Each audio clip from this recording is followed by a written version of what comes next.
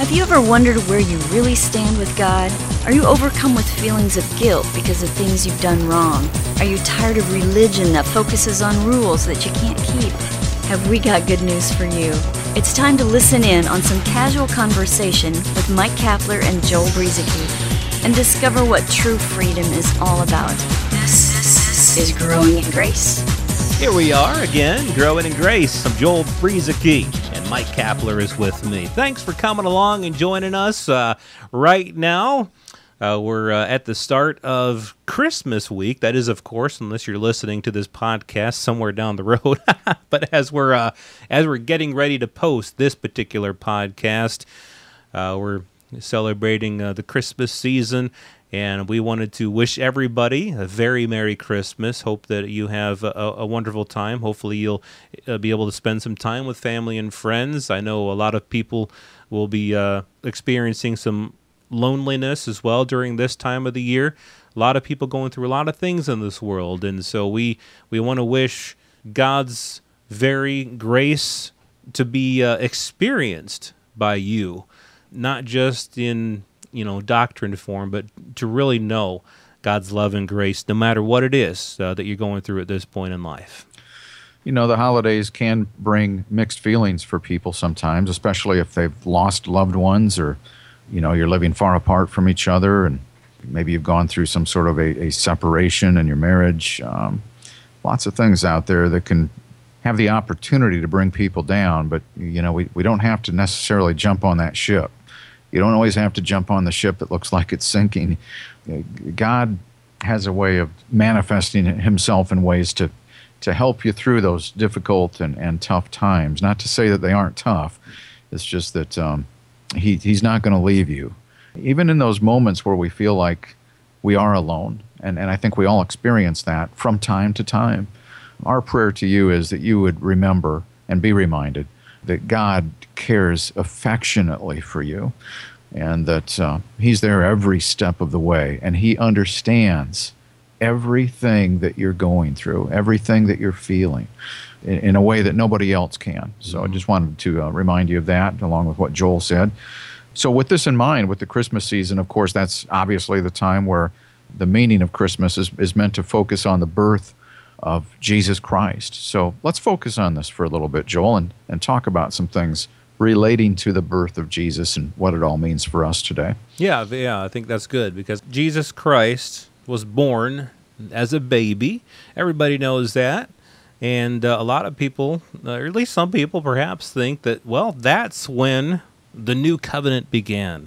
That was the most important event in human history. And I don't want to take away at all from the birth of Jesus Christ, because he had to come as a man. But what was really important was, of course, when he died and was resurrected into new life. But definitely, Jesus Christ had to be born as a human being. And so we really need to understand why. And Cap has all the answers to this, and so I'm just going to sit by and listen. Now, I think there will be some good things to be brought up here today. Well, let's go back to the garden for a second. Adam and Eve, they fell, they were deceived, they sinned, they disobeyed, however you want to phrase it. After that happened, obviously sin entered into the world. One of the first things that occurred was that God turned to the serpent. Really what I believe is the first prophecy of the coming of Jesus Christ being born of a woman was right there, Genesis 3:15, I believe. It's not in front of me right now, but that stands out in my mind.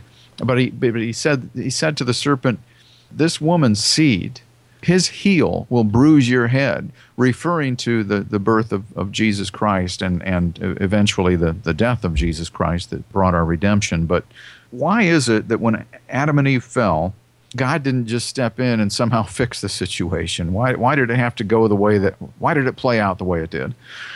And the simple answer here is, to where you can get it in the short amount of time that we have, is that God gave man authority and dominion on the earth, mankind.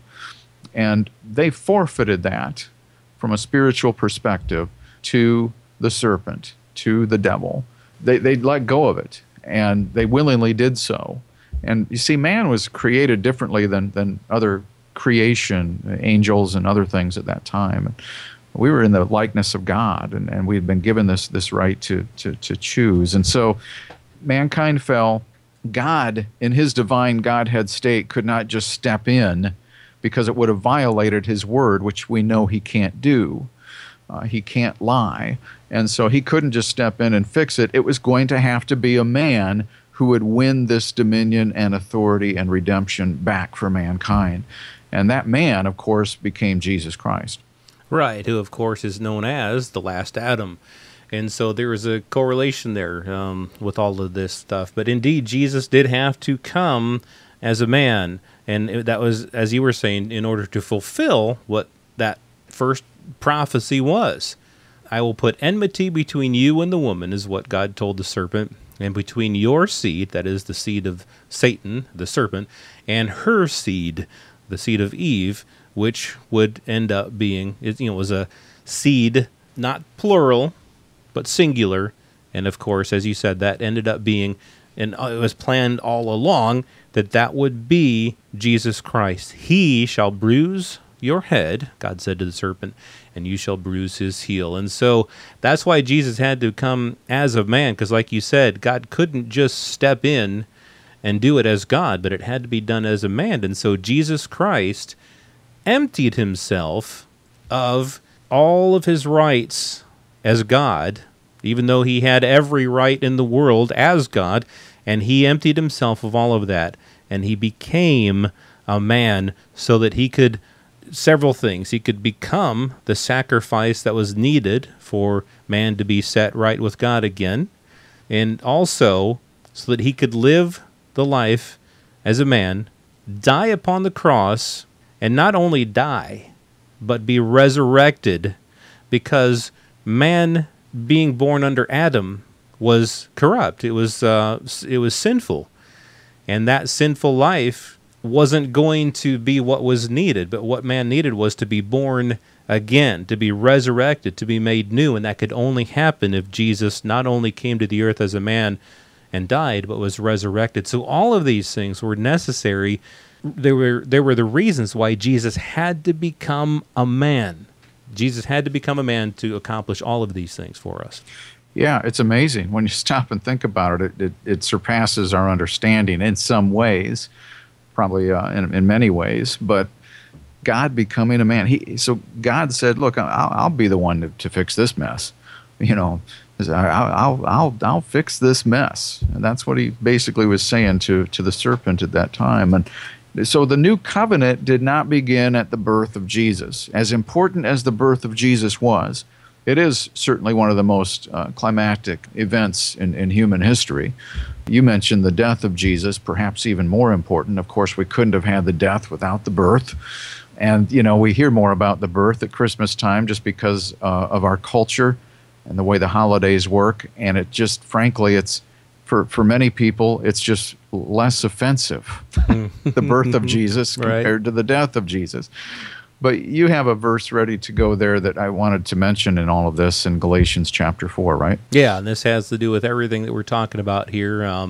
As you've mentioned a lot of times on this program, we don't just like to pluck out one verse, and so there is context here, but for the purpose of what we're talking about, I think this really does fit in well in and of itself. It's Galatians 4:4, but when the fullness of time had come, God sent forth his Son, born of a woman, born under the law, to redeem those who were under the law, that we might receive the adoption as sons. That's an important thing to point out, because Jesus was born under the law. This was not the new covenant.